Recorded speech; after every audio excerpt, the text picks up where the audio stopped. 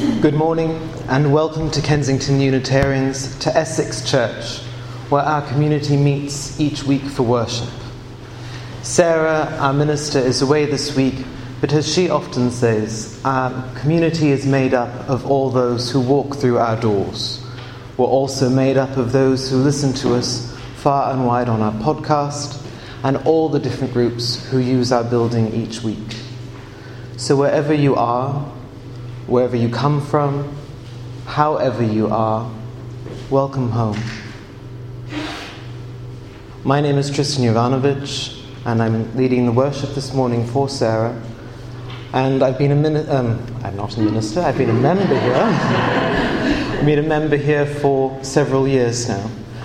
And I wanted to talk this morning about stillness and movement. We'll light our chalice with some words from Deborah Falk. A chalice lit in our midst is a symbol of our liberal faith, a faith built on the foundation of freedom, reason, and tolerance, a faith sustained by acts of kindness and justice, a faith that visions a world flourishing with equality for all her people, a faith that demands the living out of goodness, a faith that requires thoughtfulness, a faith of wholeness. And this tiny flame is the symbol of the spark of all this within each of us.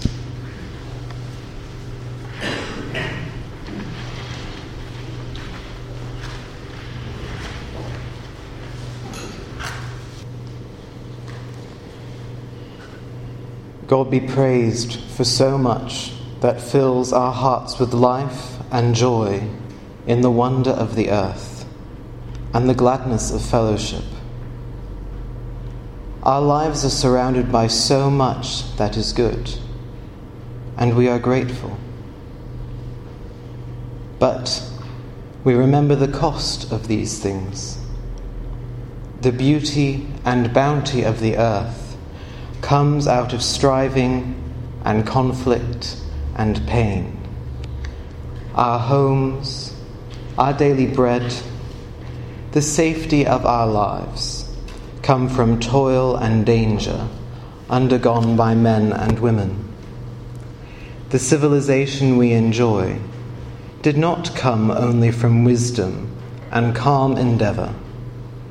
It came also out of folly and blindness and self-seeking. We cannot understand these things. Good and evil are inextricably bound together, it seems. We can only serve the good as truly as we see it. And so, Divine Spirit, we pray that in these critical days, when our hearts are anxious and troubled, we may have light enough and courage enough to choose wisely and act truly. We remember in our prayers the troubled centres of the world. Alas, they are so many, especially when we think in terms of human life and suffering.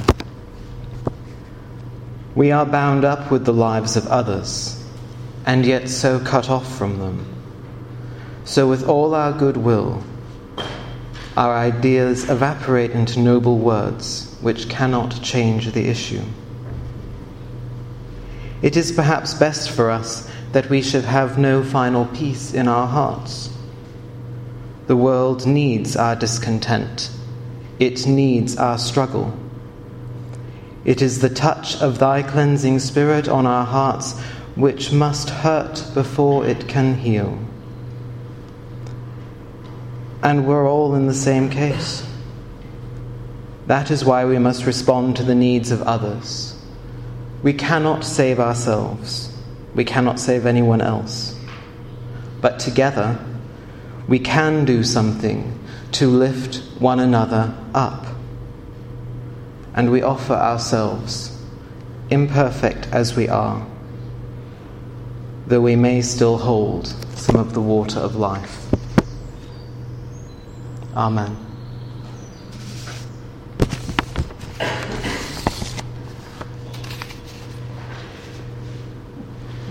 One of my favourite books, spiritual books, is by Paulo Coelho.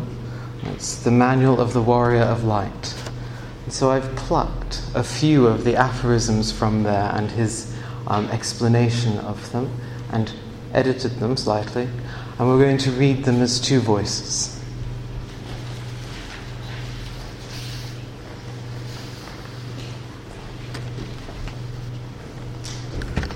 The warrior of light concentrates on the small miracles of daily life. You know your own faults and limitations, but you do all you can to maintain your good humour in moments of crisis. The warrior of light is always trying to improve. Every blow of your sword carries with it centuries of wisdom and meditation. Every blow needs to have the strength and skill of all the warriors of the past who, even today, continue to bless the struggle. Each movement during combat honours the movements that the previous generations tried to transmit through the tradition. You, warrior, develop the beauty of your blows. The warrior of light has the qualities of a rock. When you are on flat terrain, everything remains stable. People can build their houses upon you. When, however, you are placed on a slope, then you reveal your strength. At such moments, the warrior is a devastating force, and no one can stop you. A warrior of light thinks about war and peace, and knows how to act in accordance with the circumstances. The warrior of light sometimes behaves like water, flowing around the obstacles. Occasionally, resisting might mean being destroyed, and so you adapt to the circumstances. Therein lies the strength of water. It cannot be shattered by a hammer or wounded by a knife. The waters of a river adapt themselves to whatever route proves possible, but the river never forgets its one objective, the sea. After a certain point, its power is absolute. The warrior of light knows that it is impossible to live in a state of complete relaxation. You have learnt from the archer that in order to shoot your arrow any distance, you must hold the bow taut. You have learnt from the stars that only an inner explosion allows them to shine. The warrior notices that when a horse is about to jump over a fence, it tenses all its muscles. But you never confuse tension with anxiety. All warriors of light have felt afraid to go into battle. All warriors of light have, at some time in the past, lied or betrayed someone. All warriors of light have trodden a path that was not theirs. All warriors of light have suffered for the most trivial of reasons. All warriors of light have, at one point at least, believed that they were not warriors of light. All warriors of light have failed in their spiritual duties. All warriors of light have said yes when they wanted to say no. All warriors of light have hurt someone they loved. That is why they are warriors of light, because they have been through all this and yet have never lost hope of being better than they are.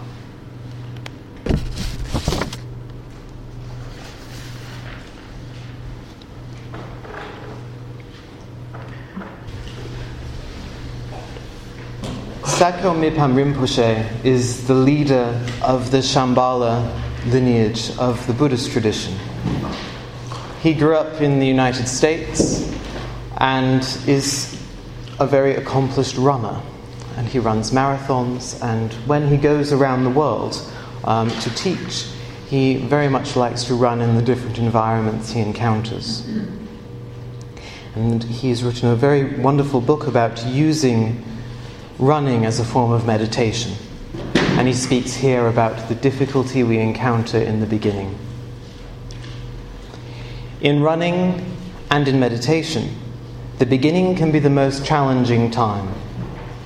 It can be difficult because we are attempting to change our habits.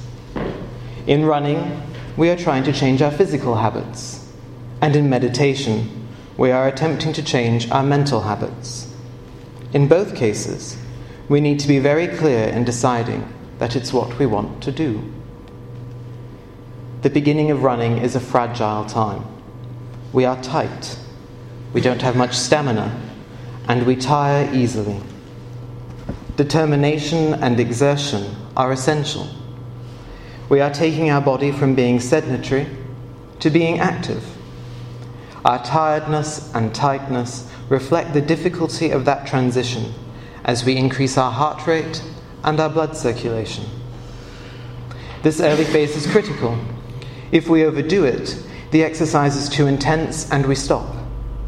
If we don't apply ourselves, we never quite develop the habit. What I often recommend in the beginning is walk running, walking interspersed with bouts of running. This gentle and integrated approach seems to work well for beginners. Running does not become overwhelming, and at the same time, the short bursts of running allow the heart rate to rise and the blood to flow. Even ultramarathoners use this technique of running and walking. In the beginning, like many runners, I found the first 20 minutes or so the hardest part. I thought, I'm just not in shape. So it seems natural that I would feel a level of discomfort. Sometimes I felt like I wasn't going to be able to run for more than just a few minutes. My legs felt heavy, disconnected from the body. Later, when I was in better shape, I still had periods of light discomfort at the beginning of a run. I realized that this has nothing to do with being in shape or out of shape. It's just the body and the nervous system switching from being sedentary to being active. Even now, if I stop running for a few days and then start up again, I feel like I've lost a lot of my fitness.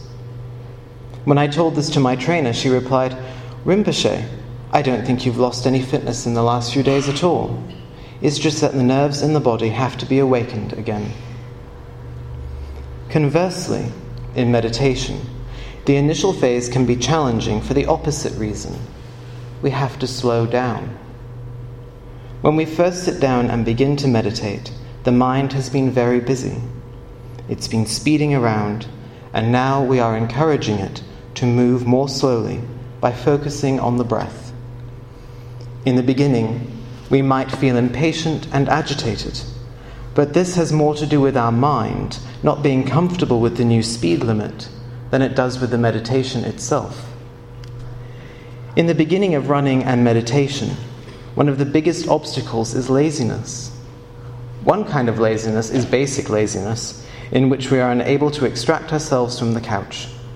In this case, just a little bit of exercise can send a message to the body that it is time to move forward.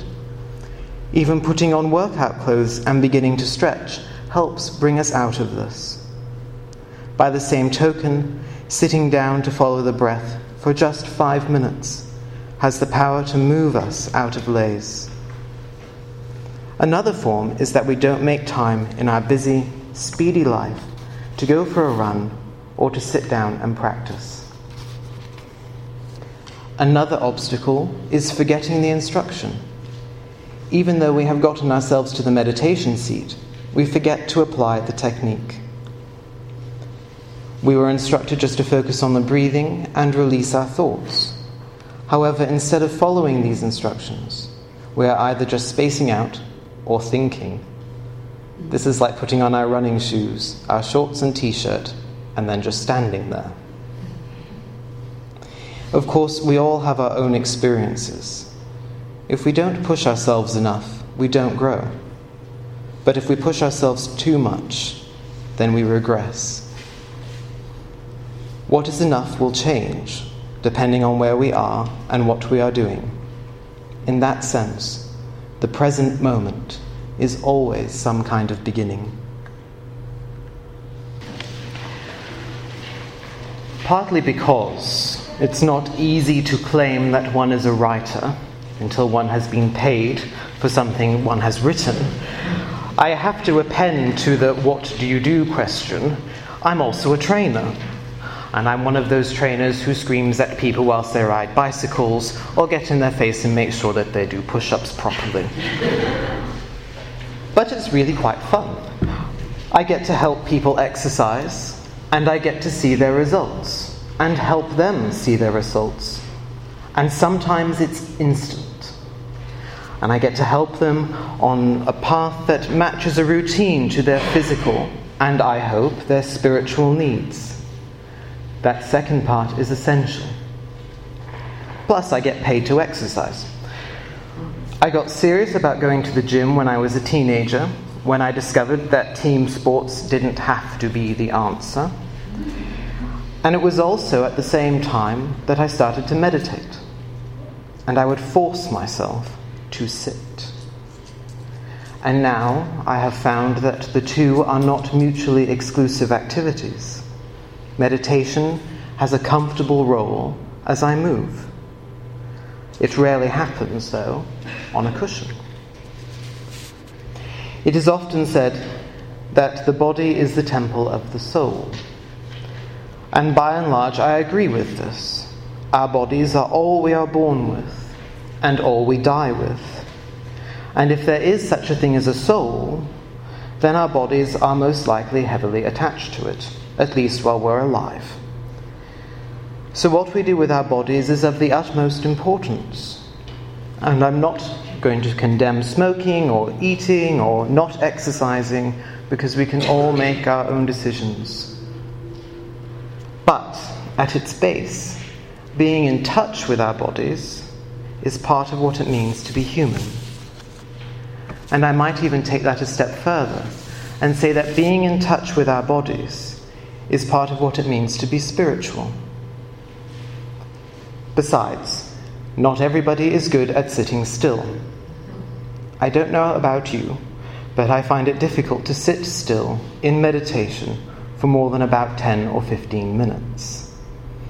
I feel much more meditative on a bike, running down the street or through a park, or allowing my body to work without thinking about it at all, doing Olympic lifts, relying on muscle memory.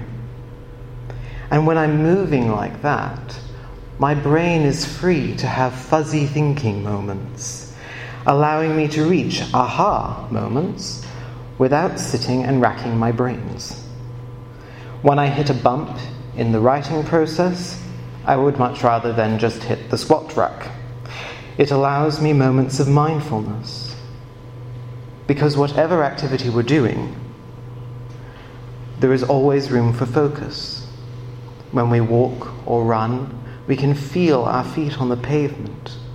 We can listen to the birds in the park. When we paint, we can watch the brush move across the canvas, leaving the trail of paint. When we sing, we can feel the breath unite our body. We can meld always with our target. And when we're there, what next? The same thing as when we're sitting to meditate. We have to breathe. I think the two words that trainers use the most, at least I use the most, are breathe and abs, as in use them. Depending on the sport one engages in, there are different modes of breathing. But eventually, one stops even thinking about the breathing and drops into the appropriate pattern. And then we break through the movement so that the body works independently. And all one is thinking about, and I'm not sure that thinking is quite the right word, is the next step, the next kilometer, the next rep. The Japanese refer to this state as satori, where mind and body and spirit align. Before doing a heavy lift, I breathe. I shake my limbs, I mime the motion, and I imagine myself successfully completing the lift. And then I breathe again. Relying on my breath and muscle memory, the challenge disappears. My body knows what it's doing. All I have to do is trust it. But sometimes I fail. Whatever it is we do, sometimes we all fail. Perseverance is not a pushy... The batteries are dying in there. Perseverance is not a pushy or a forceful path. And the writers of Working Out, Working Within are very keen to make this point clear. You just have to relax and be patient and allow the process to happen.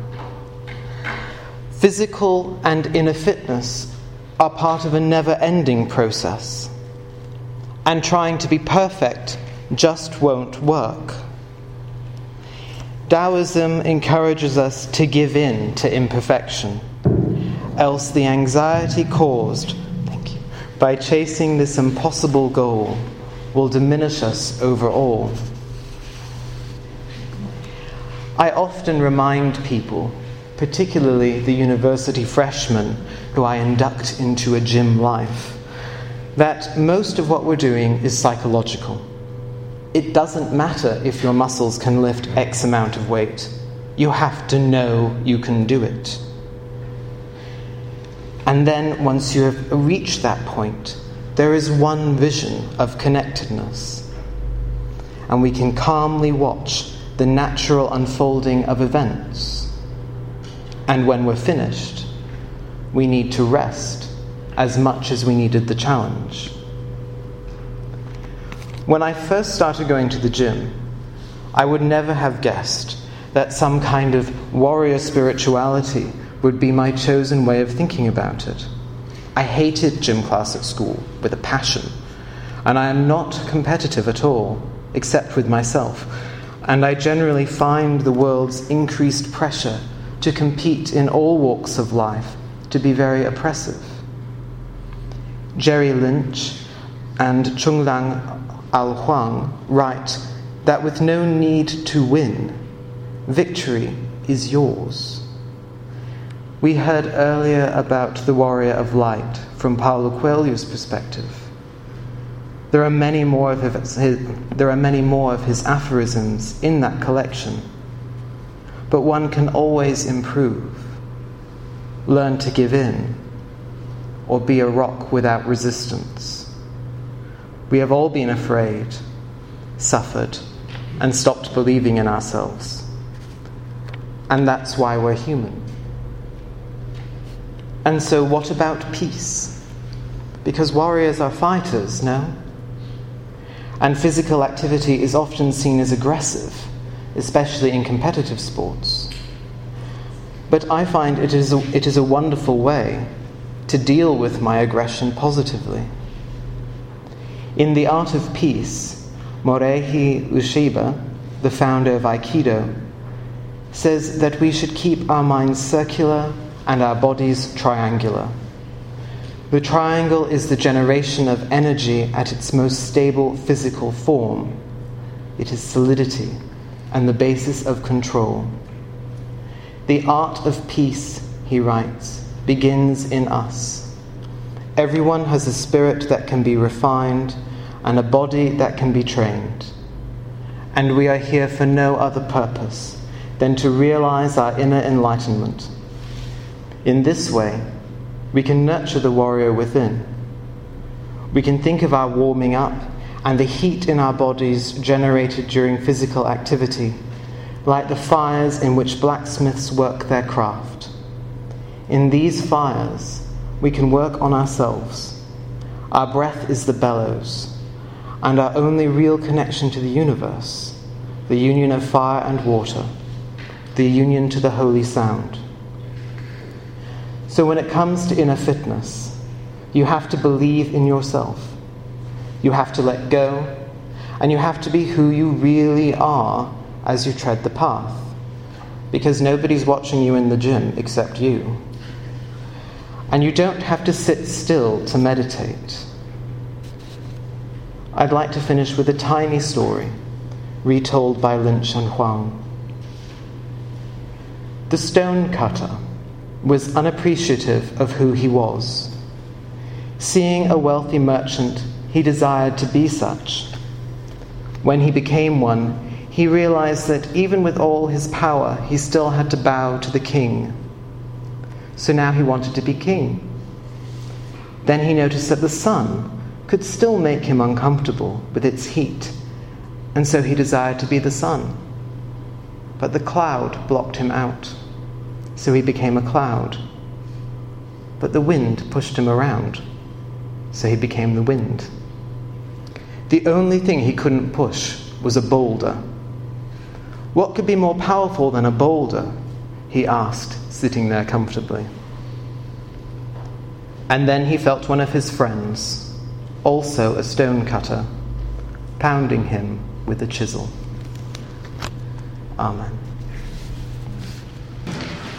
May the protectors of this world and the guardians of the ways of the gods and of the Buddhas teach us the techniques of peace and enable us to meet every challenge. Amen.